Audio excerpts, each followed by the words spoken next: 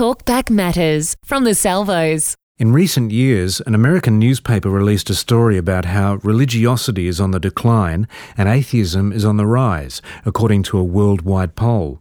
Well, in his teens, right through his 20s, our guest Thurston was an atheist, and he shares his story, including how he gave the school chaplain a hard time. We were very challenging, we were very cynical. He was a very tolerant man, very nice man. I still see him, actually. And he used to come round the boarding houses. This was a boarding school, strictly Christian-based boarding school. And you didn't believe in any of it? You just... No, I didn't. I was a card-carrying atheist. One of the few boys he used to insist on sitting up in chapel when everyone else bowed, because I thought it was being idiots to believe in it. I thought it was for gullible people believing in this Christianity thing. Yeah. So I refused to bow my head. I sat there with my eyes open, my head up. Yep. And anyway, when the chaplain used to come round the boarding houses in the evening, he'd come to our boarding house, which was like senior boys, and it was a bit of a laugh to pile in there and ask him as many difficult questions as we could think of. Anything. Can you think of one of them that you used to? If you say God's a loving Father, why does He allow these things to happen? And how good a person do you have to be? Are you this good a person? Could you do it, sir? All this sort of just anything cynical we could think of that would expose Christianity as a faked sort of religion. That's how we looked at it, really. As a fake religion? Yeah, that's the way we thought of it. Yeah. It was rubbish. We thought it was deceitful, sort of nonsense, really. And so in your 20s, did you start thinking a little bit differently? Or? No, I was. I would say I was a confirmed atheist right through my 20s. And then I suppose somewhere in my 30s I started thinking more carefully about it. And, what made you start thinking? Started reading about the afterlife and stuff like that, and I thought, could be more to it than I realised. It's just you mature, and you start thinking more seriously. I remember reading about the people's authentic accounts. It was serialised in the Daily Mail. This man or something had written this book collecting people's experiences of the afterlife, and he interviewed one case that I thought was particularly convincing. There was this, I think she was a nursing sister, and she was in a hospital, big hospital, probably in London or somewhere. This elderly patient she was looking after, he was in a room on his own. His condition deteriorated very badly, and he was expected to pass away. So they called his wife in, and she was waiting outside his room, and he actually died while she was waiting to see him. When she went in to see that, he actually came back to life. They saved his life. This nurse, or the sister, went in to see him and said, "Oh, your wife's waiting outside." And this old man said, "I know." And he could actually describe exactly what his wife was wearing. And she said, "How on earth did you know that?"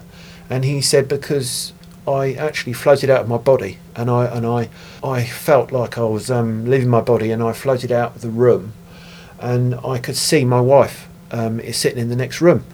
And then he said, "I went up higher." I said, "I started floating upwards. I got a sensation like I was floating upwards, and I went right up to the top of the building." And he said, "There's somebody's gym shoe or something must have been thrown onto this roof, and it's actually up there." And he said, I'm positive you'll find it up there if you look hard enough." And this nursing sister, she was really intrigued because of what he'd said, that what his wife was wearing. How on earth had he known that? So she went and investigated in the hospital. The top floor was locked, but she managed to get access to the rooms up there. And eventually she found this room, which was equated roughly to above where his room was. And when she looked out the window, she was absolutely amazed to see, just as he had described, there was this gym shoe or someone's shoe, anyway, probably a nurse's party or something. Someone had thrown somebody's shoe or thrown their shoe up on the roof, and it had been there ever since, and it was indeed up there. And she said that for her was proof that there's an afterlife, because this man in bed, critically ill, had actually died, and how had he known all this stuff? So, wow. And he had described leaving his body, and everything that he had seen, and it was just, she said it was so unbelievable. Wow. So things like that, reading incidents like that, started to convince me that there must be something more to it. So did you just sort of drift through the 30s thinking maybe there might be something Yes, more? Basically, yeah. And then definitely what started making me think more seriously about Christianity was the appearance of extremist religions over here, which came as quite a shock. What specifically about the extremists made you start thinking? Just that we were losing our culture to these more extreme religions, and this is supposed to be a Christian. Supposedly, this was a Christian country, but I mean, of course, that's gone by the by a lot of the time. But I've always said I'm not a Christian. I'm a supporter of Christianity. As I've got closer to it, I've sort of thought, there's definitely something there. It's very important to this country. It was really the importance of Christianity that got me thinking about it and taking it more seriously. I suppose I got a feeling that there was something there. Yeah. Just that's all I can say, really. Just got sort of conviction there was something there. And so you do believe in God? Oh yes, definitely, yes, yeah. So from your school years, you've done a complete 180? Yes, that's correct, yeah. So who would you say that Jesus is? The Son of God. The Son of God? Mm. Do you believe the historical accounts of him rising again? Yes, I do, yes. Yeah. But you're not a Christian? No, I'd be a hypocrite if I said I was. Got a long way to go, yeah. I mean, it's been told, my good friend Tim has said, you just got to ask God. If you really want it in your heart, you have to really want it, and then you ask God to change you, and He will, and God can change anything. And I don't doubt it, I don't disbelieve it. It's just that... You said to me you prayed once and you got peace. Yeah, I have prayed a lot, actually, yeah. Are you able to say what you prayed about? I had bad thoughts, evil thoughts, yes, and God took them away. God made them dissipate. Really? Yes, definitely, yeah. And you felt at peace? Yes, absolutely. Tim said you have to believe with all your heart before changes will happen. Yeah. And the thing is, I'm happy with a lot of the way I am, so I don't really want to change anymore, but I'm sure God could. I'm sure God... I don't doubt that God so powerfully could do it, but I just don't really want to change it. Why? What do you mean the way you are? What sort of... There's a lot of things I do and think are unchristian.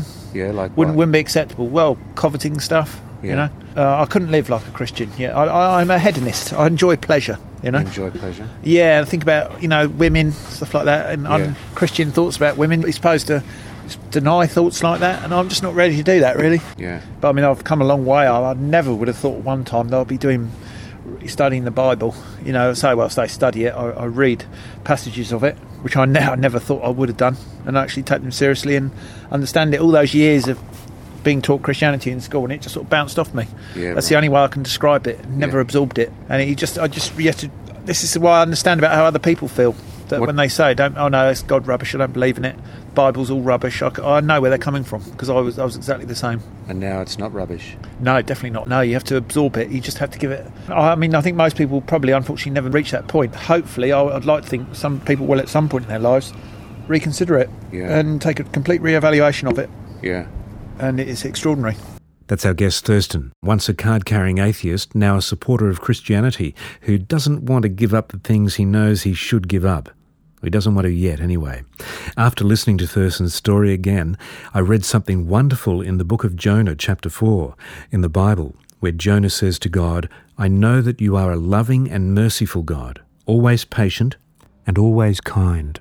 This is Light and Life. To contact us, go to salvos.org.au/radio.